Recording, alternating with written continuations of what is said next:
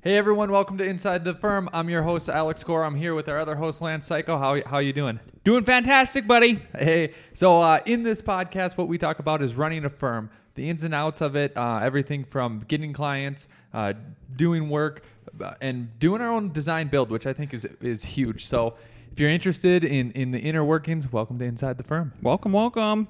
Hey, so you just took your contractor's test. I did, and successfully passed. Congratulations. Thank you.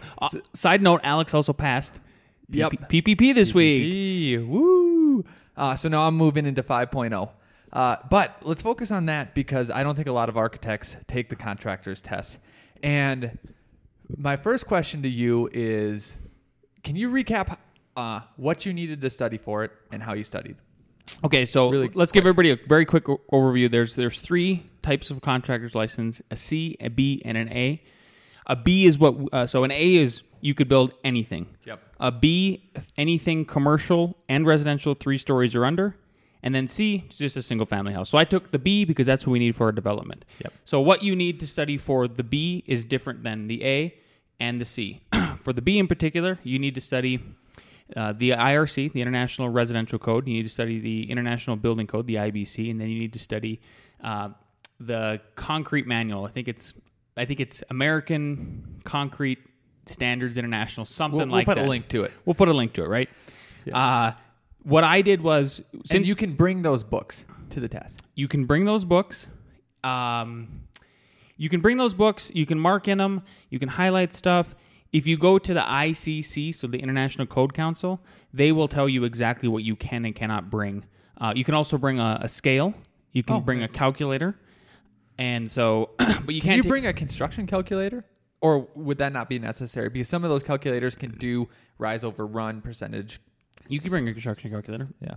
Scientific calculator. They didn't have any restrictions on that for sure. I forgot to bring a calculator, and so nice. They gave me one. And it was just a little crappy one. But I only needed it for maybe 3 questions. Yeah. Okay, so setting the scene, Lance sits down, has the computer, has his book. So you didn't bring the IRC for whatever reason. So let's back up just quickly here. Yeah. I didn't bring the IRC, and I didn't study the IRC because we swim in the IRC for the last almost a decade now. Ballsy. So I feel like we're in good shape, and I really didn't need to. I mean, we just kind of know all the general codes backwards and forwards for the IRC. Yep. The IBC, to be honest with you, has been a life like a goal since I passed the architecture test. I need to just read through the whole thing. So this forced me to read through the whole thing. Okay. Yep. So what I did was, I would recommend if you're looking to make a similar leap like us, forget the IRC. You already know it. But you should, and then unless you're in a commercial firm. Unless you're in a commercial firm, then read it because the IRC is different enough. I mean, houses are different enough from commercial buildings, like the stairs, all kinds of exceptions, what you can and cannot do.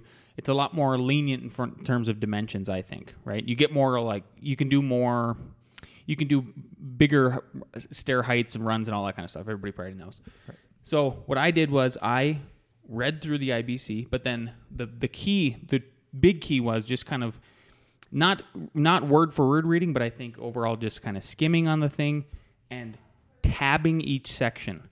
So on the top and the bottom of the book, I would have tabs that listed out exactly like 2 tables and sections, span tables, stuff like that. And then along the side opposite the binder is where I had tabs for all of the... We should take a picture and throw it on. Yeah, that's a good idea. So I had tabs for all of the chapters, right? Yeah. So now I'm sitting there at the computer. Yeah. But before that, so I'm going to read through it too. I'm just taking the other tests. And oh yeah, for ARE, 100% recommended. What's also great, I think, because I've been in probably almost every chapter. No, I probably haven't been in 3 or 4 chapters, to be honest, of the IBC, just from experience. Yeah. So reading through it, I think, will structure. And then what's great is that now, if you don't know the exact answer, you know exactly where to look. So That's the critical part. part. I swear, just yesterday, the day before, I go, Lance, what do I need to do for this? You're like, let me find the chart. And it was like 2 seconds. Within 2 minutes. Yeah. I don't even know what I asked. Something for stairs. Is there an exception for? So we're doing like an apartment building. Is there an exception for R2? Yeah. Yeah. But now I feel really confident being able to go in and get get information extremely quickly. Yep. So 3 books. You read them or knew one of them. You're sitting at the test. Now you've taken the architecture test and now the concrete test. The contractor's test. How are the questions? The questions for the contractor's test reminded me a lot. The only test that was very similar in the ARE that was like the contractor's test was structures. Because structures, I felt as if it would be foolish. Whoever wrote the test got the point of, you can't really be crazy when it comes, like you can't do these triple negative questions and be crazy. So it was very straightforward. And honestly, for me, structures was the easiest test on the ARE. Honestly, I came out of that when I went, I know I passed that. I know for a fact I passed that. So there was no questions like this. These are the questions that I find are the hardest. Is what is a sustainable issue? What strategy would you use? Right? Gosh. And then they'll have 4, and 3 of them would work. And in my head, it depends on not only where we are, but what the budget is. So there's nothing like that. And even in the answers when you study for the ARE, they'll say, D and C are correct, but B is more correct. So there's no more correct. There's no more correct. There is an absolute, is this correct or not? So there's 80 questions. I had 4 hours to do them. I finished all the questions, went through them twice, and then I had an hour to spare.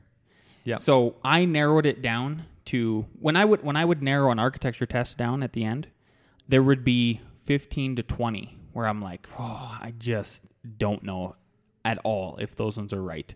I have no confidence factor at all, like a 0% confidence factor in that they're right, and it was more or less a 100% guess. Yep. This one, 6 questions at the end, and some of them were my fault. I would say half of them are, because this is where I didn't bring the IRC in. Yeah. Now, so just if you really want to crush this test, bring the IRC in, bring the IBC in. Was the physical weight of you just bringing it in just too much? Oh, I couldn't handle it.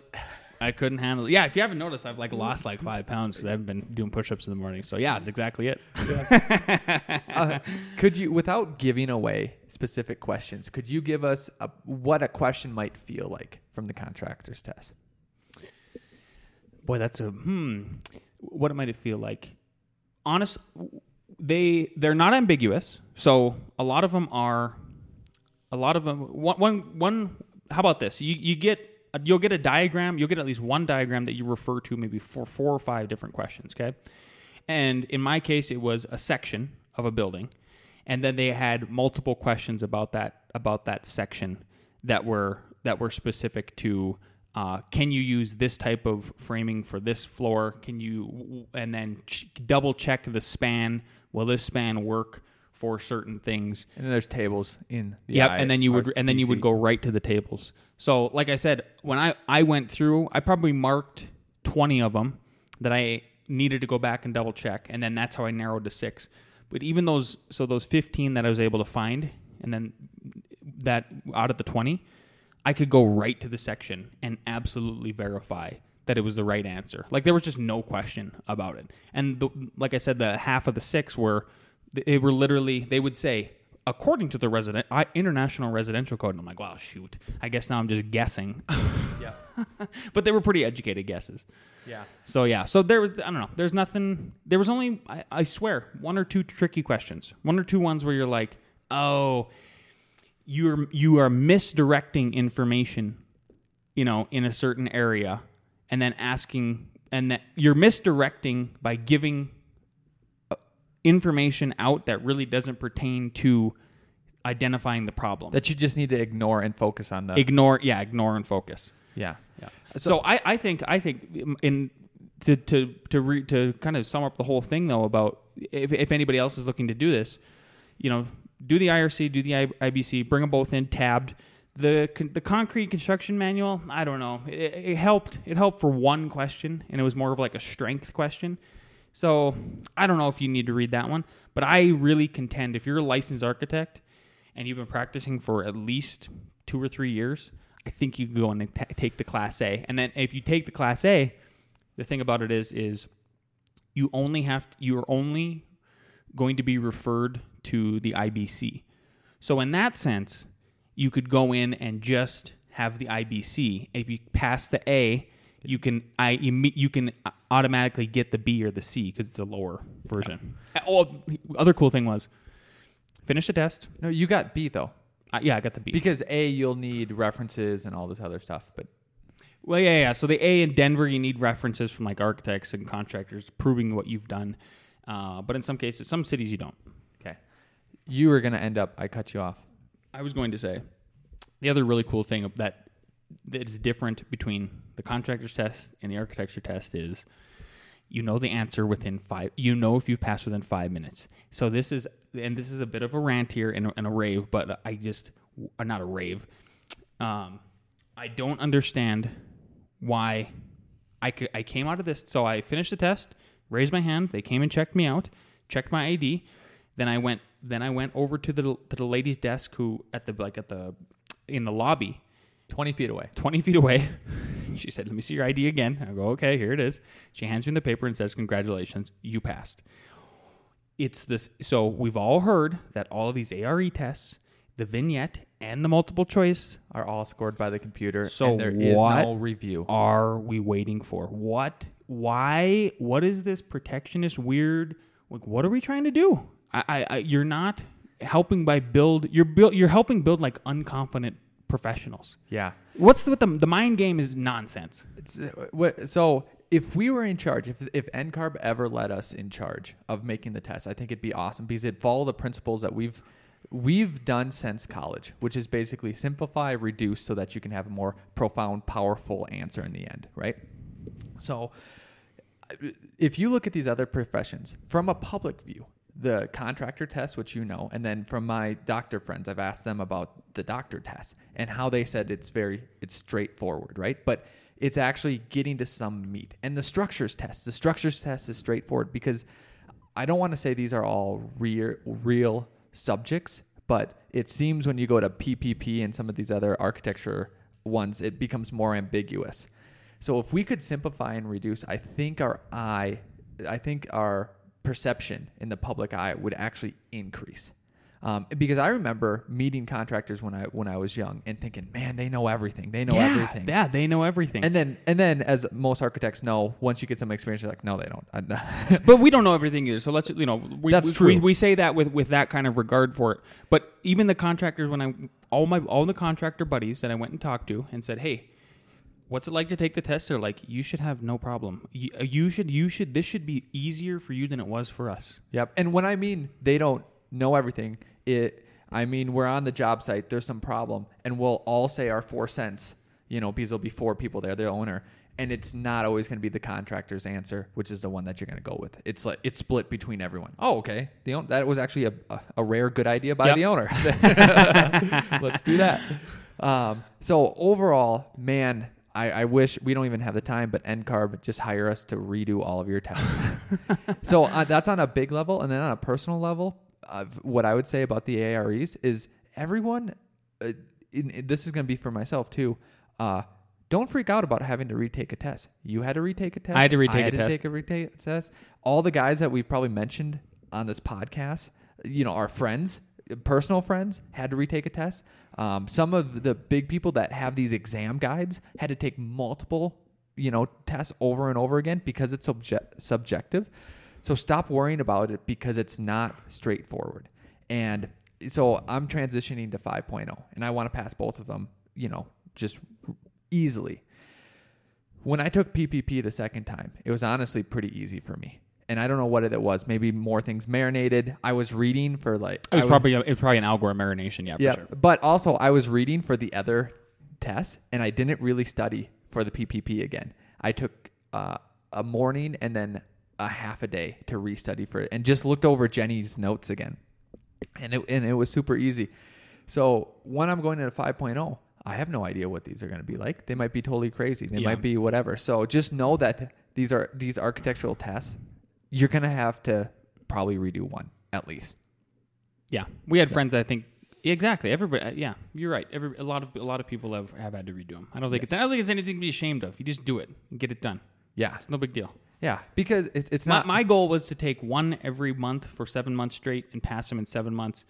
And even though I failed one, I got pissed and said, you know what? Screw this. I'm gonna as soon as I could reschedule it. I rescheduled that one as soon as possible, and then took 2 in 1 week. Structures, it was structures, and then the other one that I failed. So don't be afraid. Just get it done.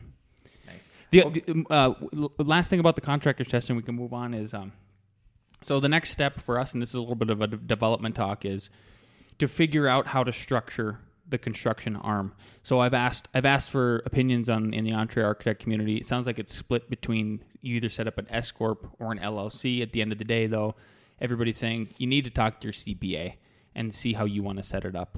And so we've done that. We started engaging our CPA, and I'm happy to share this hopefully next week and say why we went in a certain way with how we formed the new construction company, which is going to be F14. But we're skipping F13. Yeah.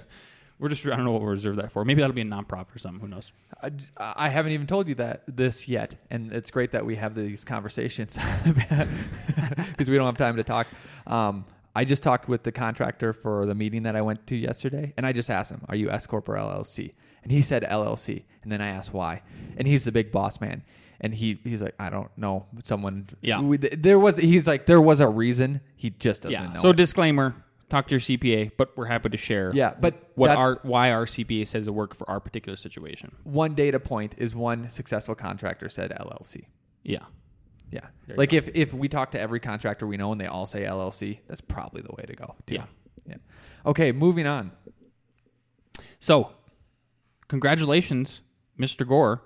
You are not only under contract for a new house, but you are under contract to sell your other house for a record-setting price in your neighborhood. Congratulations. Yep. Moneybags Al Gore. That's my new Al Gore Moneybags, and we're heading to Vegas. He's like Scrooge McDuck or whatever when he's diving into the remember that? Whatever, all the gold. All the gold. Yep. Yeah. That's basically me now. So we started cleaning up our house, and I'll go over how I think I got a record price for my house. And then we were going to live in an apartment because we didn't want to do all this. You have to buy a house at the same day. I mean, during the same time and all that nonsense. We literally bought and sold and not closed, but received the contract and got the contract on the same day. So it was the most. How many offers total did you get? 9. And one of the offers. So one thing to note about Alex's deal was they set a specific time. We mentioned this in the last podcast when they would accept offers, but he got an offer right away.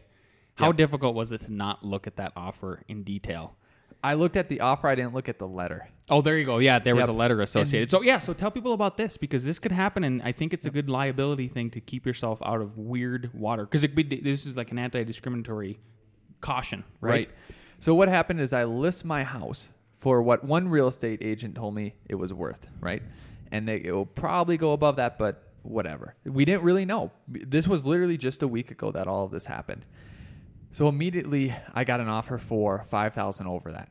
And then I said, no, it's not worth it. I think I'll get more. I think it was listed on, it would be 2 Sundays. Was it? Man, this week flew by. No, it was. So two Sundays ago. Yes. Yep. And then on Monday or Tuesday, I got an offer for 5 over, and I said no. That was pretty easy. Then they gave me 10 over asking. So right there, it's like, man, this could be simple. I still had stuff to fix up. There's still a showing, all this other stuff. And also they sent me a letter. And I really wanted to read the letter. And my real estate agent said, I advise not to. So I asked my wife, and my wife said, don't do it. I go, why? It's not like they're going to pull at my heartstrings. And she's like, yes, they will. You are very manipulable. You're very manipulable. If you see a gimmick on TV, you go and buy that, especially if it's Bud Light or something like that. Yeah. And then the real estate agent said the reason why you don't want to is because if they send a picture or something like that indicating sex, gender, race. And if you don't get Army it to vet, them, that's one of the things I thought is what if they're a vet and they. Oh, I would use that. Yeah, I would use that. We've used that against the city. Yeah, not for me, but for other clients. For a client. Yeah. You don't want them to have any ammunition like, oh, you didn't choose me because I was a wounded veteran, and and then they could say, oh, maybe I would request that you put in a ramp. I'm just making this up, right? But basically, you want to be as blind as possible. So I listened to the ladies in charge, and I said, fine, I won't do it. See, we do listen, ladies. We do occasionally. Then, just to recap, because I know I already went over this, but what I thought was brilliant, not only about listing it for 5 days beforehand, don't let anyone see it, and then have the open house, and then have a deadline when everything's due, is to get a pre-inspection. Yeah. And that pre-inspection, and I actually don't care if they get an inspection afterwards. The only reason, the reason why I like the inspection so much is because I did everything on that list. And what I thought was amazing it was people that are discerning. So let's say you were buying my house, and you, through your agent, could get that inspection, right? And I bet you do this, I do this. You'd walk through the house and say, I wonder if they did that or not. Exactly. Or if it's a big deal. It sets the whole integrity Yep. up. And Saturday morning, not only I was walking through, there was wood above my electrical panel, which wasn't supposed to be there. There's supposed to be gypsum. So I had to get that out. I had to strip out screws, get that wood out, put in new, caulk it, tape it, paint it over again, just running my butt off. And I just can imagine everyone walking through the house and be like, oh my God, he did this. Oh my God, he did this. Even the stuff the inspector said, like, yeah, that's a kind of lot of work. No one will really expect you to do it. Just did it. What was the cherry on top of the cake The cherry was, then that morning, I went to 4 neighbors that had grass that was too long. And I said, hey, can I mow your lawn for you? So what was their reaction? Surprised or? One of them said, oh, I'm sorry, I'll do it. I'm like, hey, thank you for being a decent human being. That's what I'm getting at. I'm being nice about it, but maybe you should mow your lawn. Yeah. The other... But did you go up to him and say, hey, I'm selling my house? Absolutely. Oh, yeah. And then I invited them to the open house. Hey, I'm your neighbor. I have an open house. I'd love if you'd come. But I want to make the best impression. And I know people will be coming down this street. So can I mow your front lawn for you? And they said, the rest of them said yes. So I mowed three of the 4 neighbors that had the big lawn. And I know that is a psychological subtle thing that helped, because when I was looking at houses, when you drive in, I think you notice that. Yes. And I think it makes it different. Oh, I think so 100%. Yeah, for sure. Yeah. So then we got, I don't know, above asking, I'm not going to go into the numbers, but more than 10, like 20 plus above asking price. Mm-hmm. And our asking price was way higher than what we had the mortgage on. So then I'm able to basically transition into a nicer neighborhood, bigger house, and all that. So do that. You've got a couple more notes on here, though. Yep. Tell me about cleaning the glass. What is this? What is that in reference to? Cleaning the glass is, our agent said, get all your windows cleaned because it actually makes a huge difference. So Annie went and cleaned all the windows. And the one in front, looking at that big tree, just sparkles. It's insane how well that works. The other thing that I would say is extremely key is sell in a hot market. Honestly, as much as I want to take credit for it, there's maybe if I didn't do all that, there would probably be 2 or 3 less offers and maybe only a couple grand less than my total. So I still would have sold it. For everybody who's out of state and not paying attention to the Colorado market, what's going on is we've had a 10 to 20% climb every single year in the value of our home. So like we're just building an insane amount of equity, and it's never real money until you sell it, right? Yep. That's the key here. Is like everybody should know that this is all made up and speculation until you find a buyer to buy it, and then all of a sudden and you still got to hopefully it's got to close and all that stuff, right? Yep. Knock on wood. But the other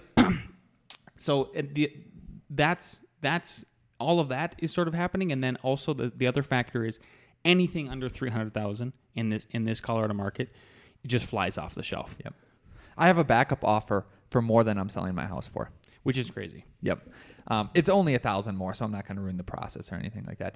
The other thing is, if you're going for a house in a hot market, since I was just on this perspective, there was a lot of people that did escalation clauses, which means like my bid is $200,000, but I'll go up to $210,000 or something like that. These aren't the real numbers, but then some people would do, I'm going to just start at $210,000, and that looked better to me than the escalation clause, because So what I did when I was looking, and if you can put more money down, that also looks better. So now, are you transitioning into talking about buying a house. Buying a house. Yeah. So tell us about that. So how? Yep. So you went under contract to sell your house, and then you went under contract to buy a new house in the same day. Yes. How did you nip it in the butt to get the deal you wanted for your new house? Yep. Right away in an incredibly hot market. Yep.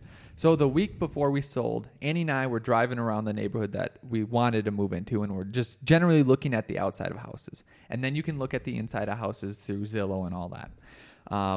But that was just informal because we were literally planning on just doing whatever. So we get done cleaning our house at 12:30. The opening is at 1 o'clock. So we go have a beer, and then Annie and I are like, let's go to that neighborhood again. We find an open house of one that we don't even know. So we just go in it. It was a little bit above ours, so we're just looking, and it's actually a really, really nice house. And then I go, hey, honey, there's a house that we might like down this path, 200 feet away, literally. And we go and we look at that one, and we're like, nah, that's not going to be the one. But we see a house selling to it 2 houses down. So we go look at in the windows, and we go, this looks pretty good. The location was perfect, and the front inside looks okay. So then we call up our agent and say tomorrow. So that was Saturday. So she just did the open house. Can we look at this house on Sunday? We look at the house. We like it. We look at a whole bunch of different houses online and driving by, and this is a house. So what I do is they're selling it for $230. Again, not the real number. So I said, okay, we'll buy it and my agent said she almost didn't want me to put a bid on it because I don't have the money in my hand right now. Mm-hmm. Because I don't have the net profits, So she goes, you're not going to look very competitive. Oh. So my idea was $10,000 more from a starting. I didn't put an escalation clause. So offer $10,000 more than asking right away. And then I put down 40. Uh-huh. So then they'll go, okay, this guy does have money. And they came back and asked. So then that was Sunday. On Monday, we were going through and we were picking the one that we wanted. And then it was so funny. She was getting a phone call and she didn't want to answer it. I go, no, pick it up because it might be the new house calling. And it was someone trying to buy my house, and then they were raising the price of the house. Uh-huh. We're like, okay, we might go with them. And the agent said, oh, sometimes if you don't call and ask, you don't know. So right when we were done picking my house, I go, hey, call that house, see what's up. Call my future house. And all they wanted to know is to see the contract. Right. For the one that we just picked minutes earlier, to know that I'll have enough money in cash. And then both of them signed on Tuesday morning, sent it over. Yeah. Awesome. Yeah. Okay, cool. Congratulations again. With that, I think we're going to transition into this week's worst and best advice. And so this is a part 2 segment that features my fiance, Marilyn. So if anybody is looking to relocate, would highly recommend go take a look at her, youredgelongmontrealestate.com. What she's going to talk about on her worst and best advice is best advice and lessons learned from building a house. So she and I built a house last year. It's a custom home, and there were 3 big points that she'll go over, and then Alex is going to react to them at the end. So hope you enjoy it. It's about a 20-minute segment. Here we go. Hey guys, I'm here with my beautiful fiance, Marilyn Ackerman, and she would like to fill us in on this week's segment for, instead of best and worst advice, she's going to tell us three big points and lessons learned from building a house for the very first time. Hi, yeah, I've thought about this, and I think the 3 main points I really would want to pass on and convey to anyone thinking about building a house now or in the future. Just briefly, one of them would be about good design. The second one is about construction creep. It's not just great design? Excuse me, great design. Sorry, okay. So number 1, great design. Great design. Number 2, construction creep, and we'll go into what that is. And the third one would be fiduciary duty. Ooh, fiduciary. I like that word. Mm-hmm. Okay. Yeah. So the first one about great design. So what I have learned is that the great design of our house, I think it is really a great modern design that we have, has it probably costs more to begin with to have a personal architect rather than, using a stock plan. But I think it was just so worth it. It would be so worth it. Obviously, I didn't have to pay extra for it, but it would be so. She's getting an invoice soon. Little does everybody know. Okay.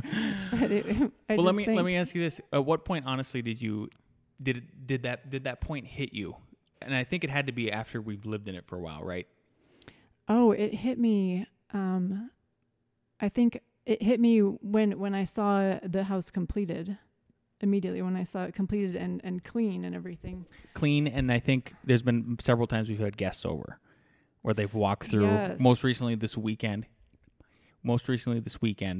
we had a little sleepover. One of our oldest children had a sleepover, and there was one of his fathers came through, and he just gushed for I think 2 days in a row on drop off and pickup. He did. So he really loved our house. Yeah, and it's wonderful when people just come in and they love the house. It feels really good.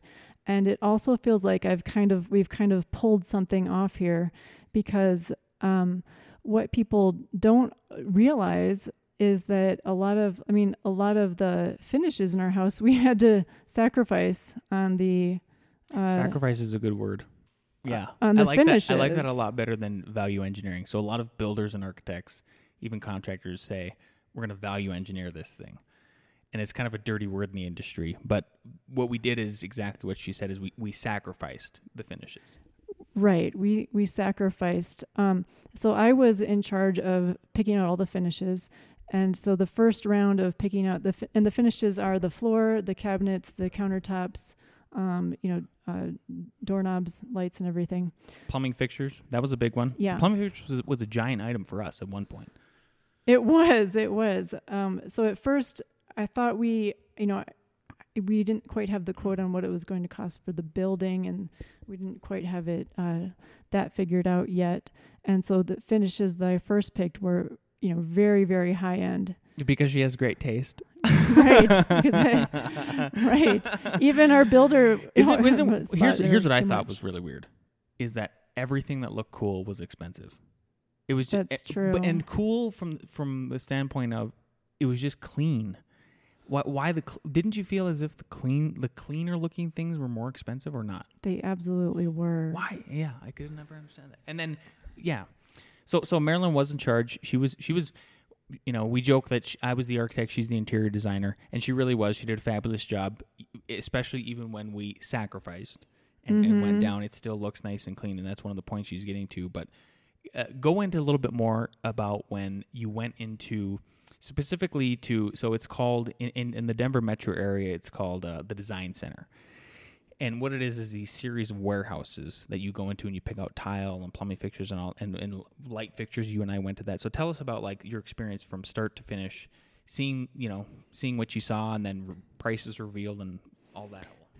Right. Okay. So for the floors, countertops, and even cabinets, you go in there and you pick out what you really like, and then 2 to 3 weeks later, they tell you how much it's going to cost, because then they've figured out. So there wasn't a price tag. No price tags. No price tags. So it took me 3 tries at the flooring countertop place to get to where I was just going, what is the cheapest thing I can buy here to fit in our budget? Because, a lot of our budget did go to really awesome things like the windows and really great things like that. Yeah. So some things that we didn't sacrifice on were absolutely the windows. Everybody in our neighborhood, or even the town at this point, they say, "Oh, you guys live in the glass house." So we have a lot of glass. Some other things we didn't shrink any of the square footage. We kind of stayed with the floor plan as it were. So one of the big things was, again, just we're sacrificing on the finishes. We have a lot of like drywall returns in the windows and stuff like that. So how many iterations do you think you went through when you picked out the finishes before we finally were done? Probably 2 to 5 on each different one. And each one would be like, maybe the floor would be one, the countertops would be another. the plumbing another, the lights another. So just to get it down to budget. And here's what I'm really getting at is our house looks amazing and fantastic, and people think that a lot of the things we have are high end, even though a lot of the things are the least expensive things that I liked at these different showrooms. So I think it's sort of like people are seeing what they want to see when they come in our house, because the design is overwhelmingly nice, and then the finishes are pretty good. They're new. They're pretty good. And people think they're high end. It's like when I was taking drawing classes in college, I wanted to put a horse in my sort of abstract drawing, and I think I was like mulling this over, and my art teacher, and I was like, I can't draw a horse though. That's hard. and my art teacher was like, just hint at a horse. Just hint at a tail. Oh, yeah. You can draw a tail. I like that. Yeah. You can draw an ear. You can draw one leg. Okay. Yeah. And he's like, and people are going to see that as a really well-drawn horse, because the rest of your drawing is sort of this abstract thing that's really working. Right. It's really working. It's more about the gesture. It's the gesture. And, And people's minds are filling in, oh, really good drawing of a horse. No, it's not. It's a terrible drawing of a horse, but your mind thinks it's good. Yeah. And that's what happens with our house. I feel like I should name our house Smoke and Mirrors at this point. Right. Except real smoke and mirrors. Because it is actually, I think, even the framer, I had a meeting with the framer. So since then, one of the great things about this transaction too is that our firm eventually became one of the developers' architecture firms. So it's been good from that standpoint too. But I had a meeting with the framer of the developer, and he said, your house is really small for what it is. He's like, it's spatially, walking through it and everything, and you see all the mountain views and all the, all the windows and everything, and you feel like you're outside, but you're inside. It just feels right. We like to joke that it's like the mini mansion, right? Because it's not very much square foot. It's not very much square feet at all. Right. But a lot of the kids that come over, they think we live in a mansion. They call it a mansion. Like, is this, they'll ask, is this a mansion? It's not either. Honestly, we have 2,500 square feet on the main floor and the upper floor. And in that 2,500 square feet, we have 3.5 bathrooms and 6 bedrooms. So it's compact, but it feels very spacious. I never feel cramped in the house. No, and we have this 45-inch wide circular chandelier. When I think that's one of the things that clues people's minds into, oh, this is a mansion. This huge chandelier, but it was one of the ones that was not that expensive. No, either, it right? wasn't. Right? No, I think that's yeah. There was another thing we cut up. We sacrificed on was the lighting. So we have this the foyer. I think is about 28 feet tall. It's pretty huge, and that's where we said, well, we'll just put a light fixture in later. Right? Yeah. Same thing, I think, in the living room.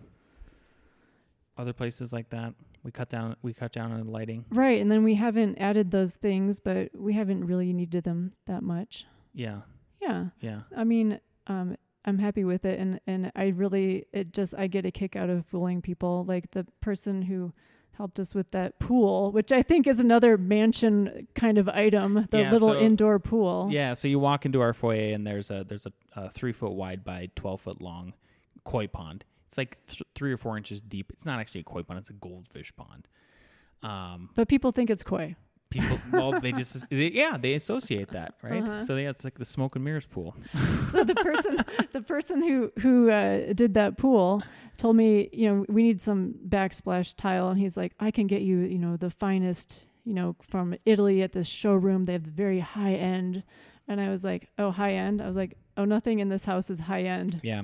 And he was like, what? I was like, oh, well, yeah. That was like the first month we lived here, and I was realizing people think it's very high end. Yeah. Yeah. I mean, we have 4 kids. We don't really want to have a lot of high end. No. Another thing I wanted was glass garage doors. Oh, right. Yeah. The price got really crazy at one point. I don't know. We had to cut a lot. I think it was like $100K at one point. It was a ridiculous amount. So yeah. Yeah. So yeah. anyways, But design I'm happy matters. with it. Design matters. Design- Number one, design matters. absolutely matters. But so why do you think design matters? So do you think design matters for resale value, or just design matters in general for building a house for the first time? In that, that's the way you should. If you're gonna build a house, it might only happen once in your life. Design it well. I think design it well, and you're going to be very happy because within whatever you put in your house is just going to look that much better. So With the there better you go. design. Because I had in my other house that was half of this price, less than half of this price, I had very high quality floors, much better floors. Actual hardwood. Actual Could hardwood. be refinished. Lovely, yes. Backsplashes. But but that house was a kind of a track home, and What was it, like an 80s track home? 1983. Yeah. Yeah. 80s track home. Yeah. And I mean, I have this friend who's an interior designer, and I know what, and you know what she says? She says, like if you're going to overdo a house, she's like, you can't polish a turd. Right? Like I was sort of polishing a turd. As the old saying goes, you can't polish a turd. So, I mean, that's what I was essentially doing in that house. That was an explicit episode. That's sarcasm. right. It's true. Yeah, Yeah. It's true. Okay. Yeah. Well, great. Yeah, I agree. I think design matters too. I absolutely 100%. Okay. Next lesson. The next lesson I learned, and you warned me about this, was construction creep. So that this is a really important one for. And we're not talking about the construction creep that's hiding in the basement of the construction site. We're talking about the cost we're not of talking construction. about Larry. Yeah. Yeah, the cost of construction. So this was a tough one, and I didn't even want to believe it at first, but you told me, and it was true, that from the time you build a house to the time you finish, the cost goes up. Yeah. So if you have what we had, which was, what is it called, an open book or an open ledger? So one of the other deals that we got with our project was that I could be the architect, but the other one was that we could do an open book. So we could see exactly every single cost, even down to the percentage of the contractor, and we could evaluate and cut things and do have a little bit more control of the situation. Right. So what happens over the course of the 18 months or so of the building is that prices go up about close to 10% for a lot of things, such as, I think, drywall maybe went up 10%. There were a few things that went up. Yeah, we drywall at the turn of, I can't remember the first of some year, they decided they were going to go up 10%. So the subcontractor for this developer just let him know in advance, hey, we have to raise our prices. So not only is there just labor costs, and one of the things to point out here, I think that's important, is that 10% cost. I don't think you could blanket that across the country. I think we're in a unique situation in Colorado. We're we're in the building boom of the United States, in the middle of it. But at the bottom line, there'd be at least like a 4% increase for inflation, right? Over 18 months. Well, inflation of labor costs and materials.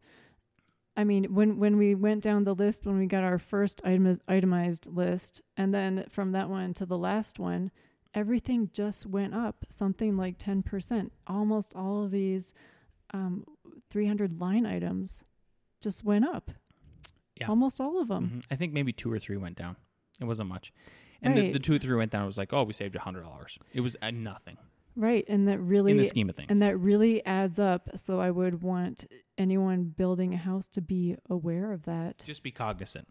And plan for this 10% flux. Plan for that. Yeah. Otherwise, you're gonna have a house that you can't pay for, unless you have planned for that, or you have a different arrangement with your builder, which is what they're probably going to do. Is then they're aware of this. They're probably going to charge a little bit more at the beginning. They're probably going to add that margin in there. Mm-hmm. And you're going to pay for it either way. Mm-hmm. Yeah. But then you would know the price up front. Yeah. Or honestly, I guess this is me on the fly thinking maybe you try to get a fixed fee from the beginning and you say, this is it. It's set in stone. We're done at like whatever as early as in the process as you can get that to happen. And then maybe they're like a builder that doesn't realize the 10% creep. And then you know what I mean? They I will mean, that's next just me time. being completely honest about the situation. Like, I don't know, maybe somebody forgets about it at the end of the day, but you know, we're trying to help people that are building the house for the first time. Absolutely. So, yeah. Yeah. So I guess the last thing would be about my job as the real estate agent for this and as the homeowner. And a lot of this came into play at the end, at closing, where I had walked through the house before closing, of course, and I saw a lot of issues and a lot of things not done right or damaged, and then thoroughly documenting all those items at closing. I mean, I was putting letters on sticky notes and sticking them on the places and taking pictures, and taking photos with their tablet. I mean, I got up to like a P or something of like the letters. You know, I mean, it was a lot of pictures and things to document, and then like lists too, aside from the pictures, just lists of things. Yeah.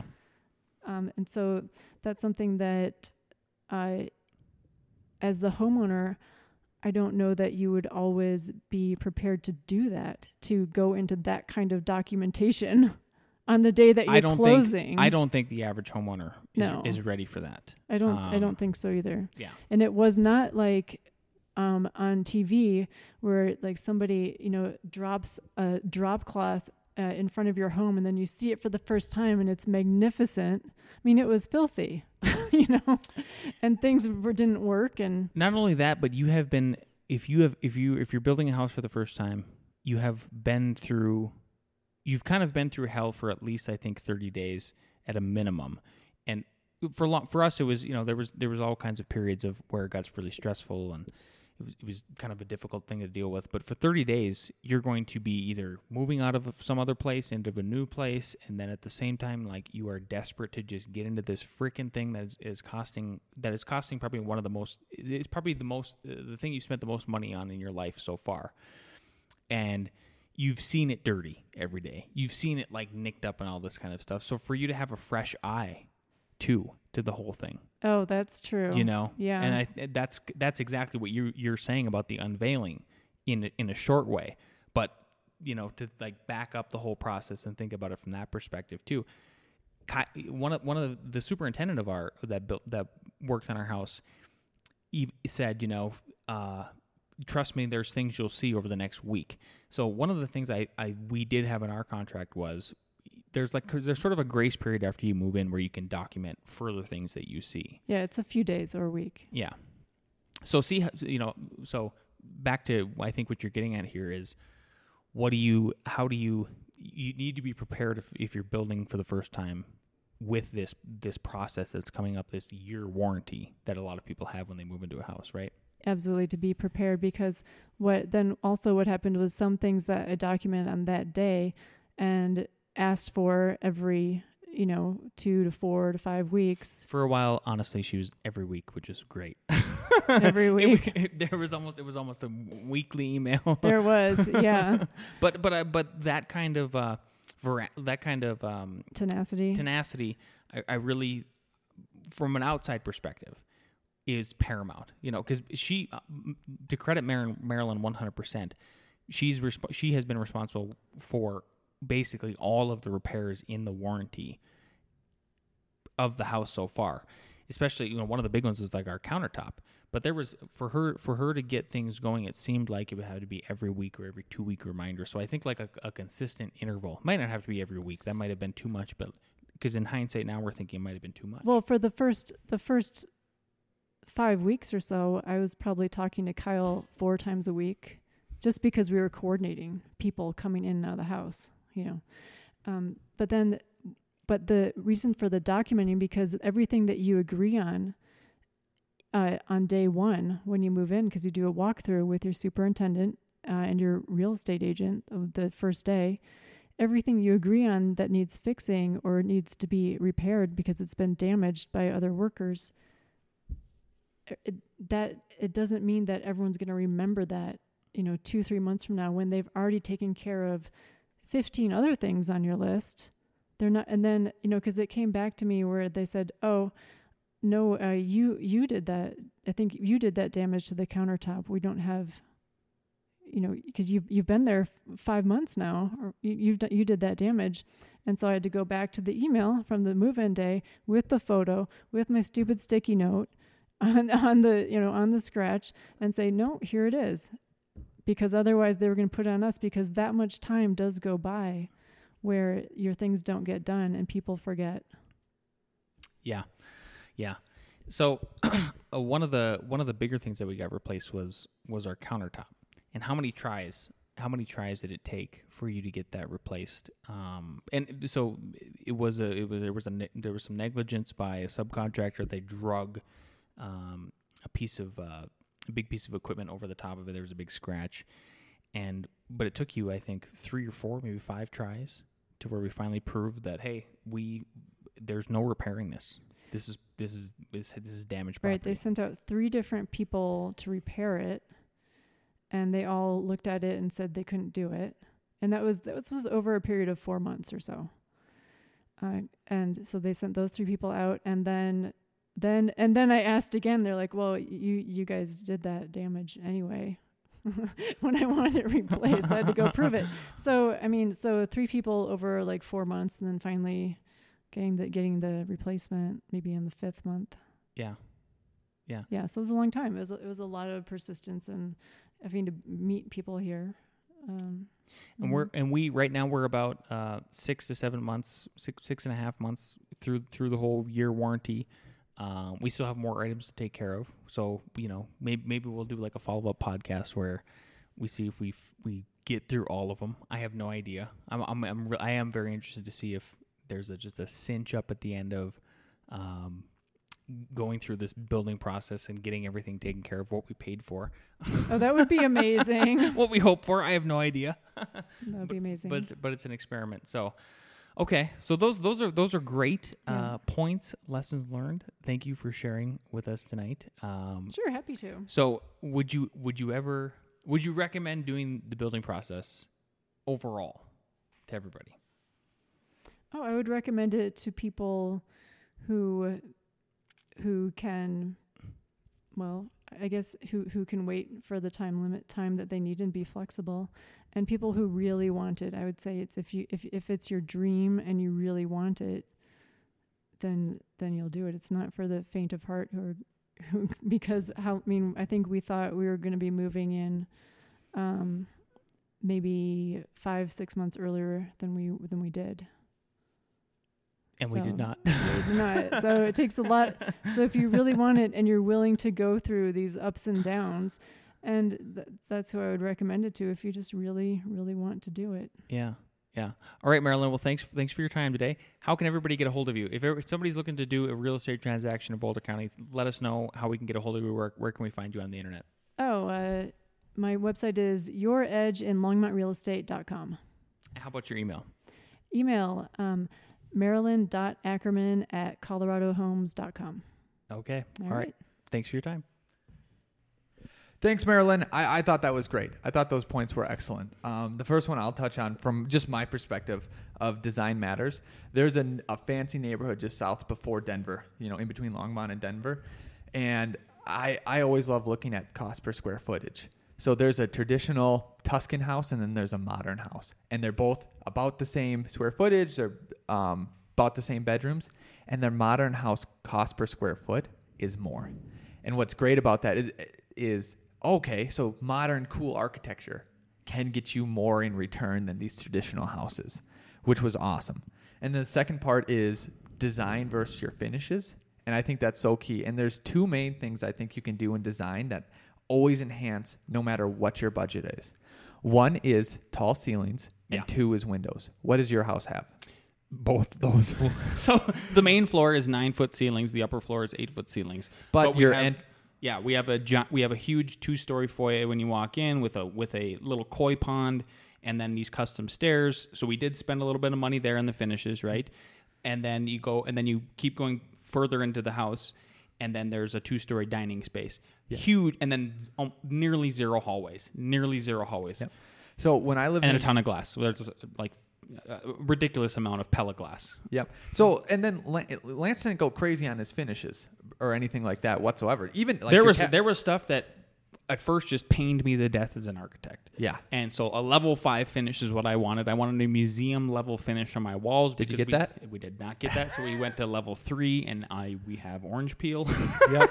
But we don't I just, I mean, at the end of the day, it doesn't bug me. but those two things, the glass and the tall ceilings, your kitchen. So I like your cabinets. I love your kitchen, but your cabinets are not like, No. they're lower end cabinets. All they do is look really clean. Yeah. It's just super clean lines. They're not 100% where you can't see any vertical pieces between the cabinets, which is like a tell sign, like, that's kind of a builder level. But they look modern because they're so clean.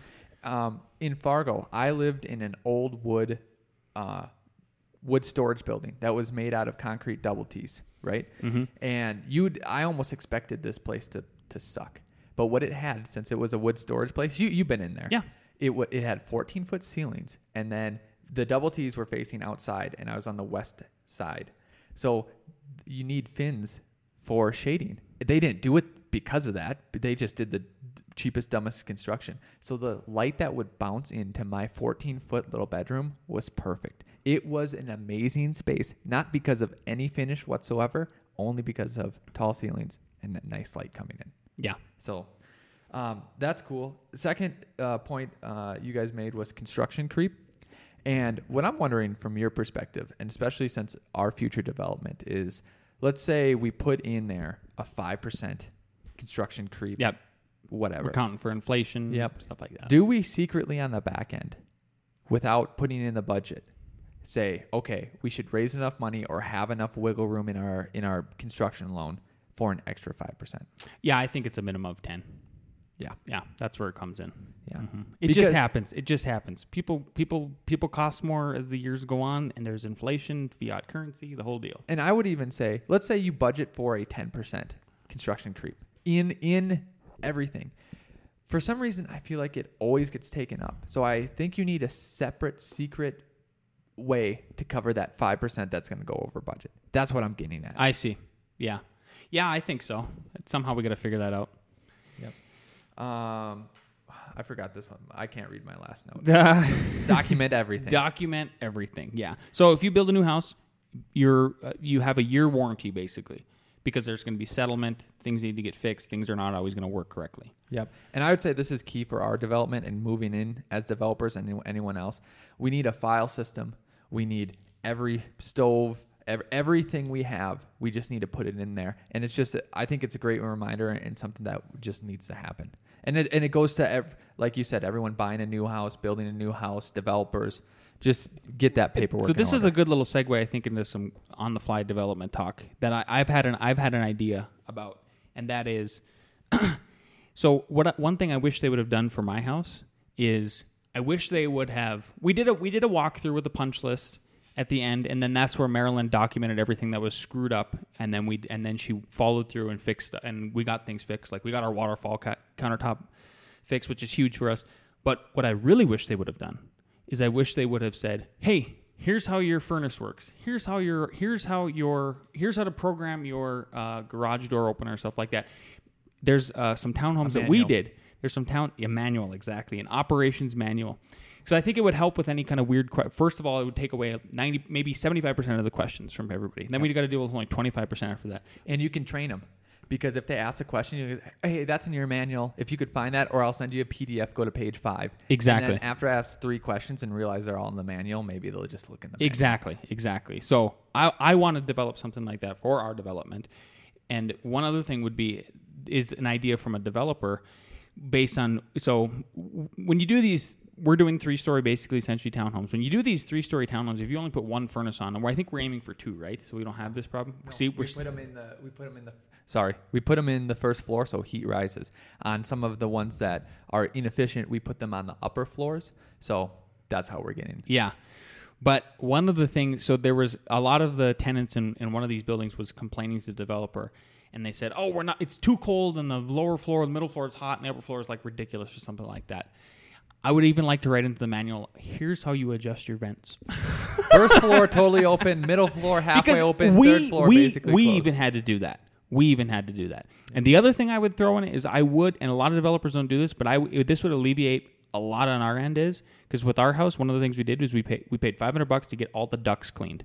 I would suggest we just go ahead and include that as a fee, as a thing that we do before we sell the product, is get all the construction debris out of the vents. Every single house in our neighborhood, everybody had to do it privately. Nobody got that included with theirs. You could just tell.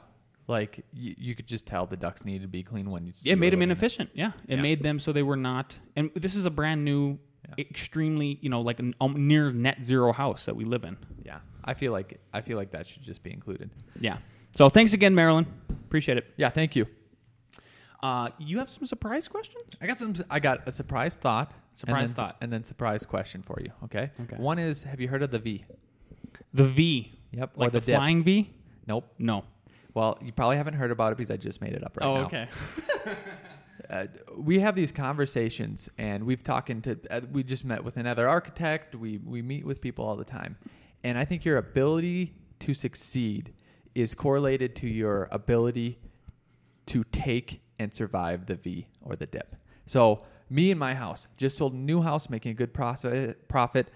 I'll have money left over, but just sold my house and buying a new house. I'm paying for inspections. I'm paying for title closing. I'm paying for all this stuff. Al Gore is not broke, but getting there. Mm-hmm. And it's always this pinch. And if you think about hiring your first person, they come on, you got to pay them. Their work hasn't been reimbursed yet. Building the tiny houses, the first one, Atlas, we're spending all that money. It didn't really come back till we made number 2 and number 3. And even then, there's this pinch until we even got that money. Because, I normally start out a project, then you get in the construction. And then even that V got so severe with that, you had to say, even though I was on the job site, Al, you got to take over these last 2 weeks and be construction manager. And then you came in the last week and buttoned it all up. But there's these, the bigger the V, if you do it right, the bigger the upside on the other side. Equal and opposite reaction, 100%. Yep. And that, I wanted to know if you agreed with that. And then the other point I just kind of make to everyone is don't make self-inflicted Vs, because the real Vs are going to be hard enough. So I agree with it. And what I think it comes down to is you need to somehow be able to recognize the V and know where the bottom of the V is, and then set yourself up to be able to survive it. So when you're hiring somebody, I think one of the big things that right now, 2 people. Yep, with our last two hires was we need to make sure the deposit for the new big project gets into our bank account before the first set of payroll. And the way we set up payroll with the first 2 was we had them start so that we knew that the check would be in there by the time we'd have to hit the first payroll, which this is now our biggest payroll to date, right? Yep. So now every 2 weeks it's like, oh, wow, that's a number we haven't had to account for a while. Yeah. Ever. Yep. And then it's still, even though you did that mitigation, it's still, okay, we have these people and the dip between the payroll and their expense, because they produce a whole bunch, but that does, we say so they might do 2 weeks or a month worth of work before it gets billed out. And then people are supposed to give us our check in a month, but they might not. Mm-hmm. So it's you're dealing with this heavy payroll for probably 2 to 3 months before everything gets cashed. I'd say it's a minimum of 2 months. Yep. A heavy payroll, and that's when you're going down in the V, and then maybe month 3 or month 4 after hiring new people, you start pulling out of that V. Yep. So my second kind of secret thing is I'm listening to Jocko podcast. It's awesome. And he was talking about one concept of lead yourself, right? And sometimes we dish out advice. It's like we have a podcast and we dish out. And do you take it yourself? Do you take that advice yourself? So one thing we tell students all the time, especially when they're starting to design, is that your end result, whatever you make, is a product of the quality of the question you ask yourself in the beginning, right? How a skyscraper could grow is a perfect example of that. Mm-hmm. So my question to you is, what questions are we asking F9, or can we ask F9 that will lead to a bigger result in the end? Lately, I've been asking, are we doing what we want to do every day? Or at least are we trying to do what we want to do every day. So for me, I have been that has been my mantra for about the past month. And it's helped me like relieve stress. And it's also helped me, it's also started to align with the timing of certain marketing things we're starting to do. So earlier this week, as you know, as some of you might know, I updated our website, which is huge for us. It finally got Alex back on board to not totally hate the website. Yeah, good job. Thank you. It's pretty decent. I'm really excited about it because for the first time in literally our firm's very small, under a decade existence, we have on our webpage, on the Select Work site portion of it, almost every building is built. So this is huge for us because where we started F9 Productions, the idea is, you hit F9 in the keyboard in 3ds Max, you turn out a rendering. Yeah. We're starting the firm just basically off of renderings and convincing people to hire us so that stuff gets built, right? But what aligned with that was we were also on yesterday, our episode with the Art of Construction podcast, which I highly recommend anybody to go check out. Devin Tilley over at Mountain View Windows does a phenomenal job. It's one of the best produced podcasts that I think we've been on so far. It was just really well done. It felt It was 4 people. It was more gregarious. All that. Oh, it was hilarious. Yeah. There were some really, really funny points on it. But what I'm getting at is like, all of a sudden that was, I knew that was coming out. So I felt like what I want to do is get F9 back up to speed on the website, back up to the marketing. And that's what's driving me, not actually designing buildings. And then I just kind of tried to go with the flow of where the universe was telling me to go. Yep. And then once that Art of Construction podcast went up, I went and checked our numbers for our podcast. It instantly went up. The views on our Facebook page, like I knew all of this kind of media storm was coming, so we better have our ducks in a row. And for me, that was the least stressful. And I know, like, again, we're on the right road here. So that's where I am at personally and professionally. I think that's a great perspective. And then I have a slightly different perspective because we're different people. So in a broader scope, I went and when I didn't have an answer right away. So I was like, how can I ask this question without an answer? So I looked at some of the other companies, and here's some examples, right? So if you think about SpaceX, their question is how to create a dual planet civilization. Like, that's such a big question. Dual planet civilization. Right? So that, humans are on two planets. Amazon, how to make the world comfortable buying online. And that drives a whole bunch of, it gives you, especially SpaceX, it gives you purpose and gives you direction. Google, this is Google's actual mission statement, but it can be a question, right? To organize the world's information and make it universally accessible and useful. So if you just add how to that, how to organize the world's information, like, okay, that can be that filter when people are deciding what to do. And Facebook to give people power to share and connect the world. So here's one that I think you'll kind of agree on F9. And it's funny that you said that F9, that render business, rendering to real. How can architects become master builders again? And I think we're asking that question. Yeah. And what's great is that it links back with our name. F9 is just a render key, but if we, some of this AI stuff, some of this printing stuff, some of this us being in the field. So it's literally, going in the computer and making it. And our new F9 is that it's printed in reality, not in just rendering. Absolutely. Yeah. Boom. You heard it here. Cool. Okay, last thing we're going to wrap up with today. Everybody loves it. Code questions. Woo, woo. So I've been 100 for 100. Don't listen to any of our previous podcasts. All right. So we're going to continue with Chapter 12 from the International Building Code, Interior Environments, okay? So this is Section 1208.2, Minimum Ceiling Heights. This should be a layup for you. I'm warming you up. Okay, I'm warming you up. I thought we already talked about this. We did, but this pertains to more than just corridors, okay? Because that was out of Chapter 10, okay. Means of Egress. So occupiable spaces. What? Time out. When last time when you talked about means of egress, and you said the height was 7'6" that you needed, and I said 7 foot in my answer. Do you remember? And I think there is. I want to prove myself right. If you go on a mezzanine, and the mezzanine has certain restrictions, it has to be a third. That only has to be 7 foot. That's correct. Bam. Yeah. So not all means of egress have to be 7'6" because there's exceptions. There's some exceptions. Yeah. Cool. No. Means of egress, you got to be 7'6". No, but not in a mezzanine level. But that's But that's kind of like its own room space. No, but you can travel through that. Yeah, so there you go. Yeah. But can that be? I don't know if that Part can of be. your means of egress. Exactly. It can. Oh, okay. Then you're good. So Yeah. part of it can. Yeah. All right. Occupiable spaces, habitable spaces, and corridors shall have a ceiling height of not less than what? A, 80 inches.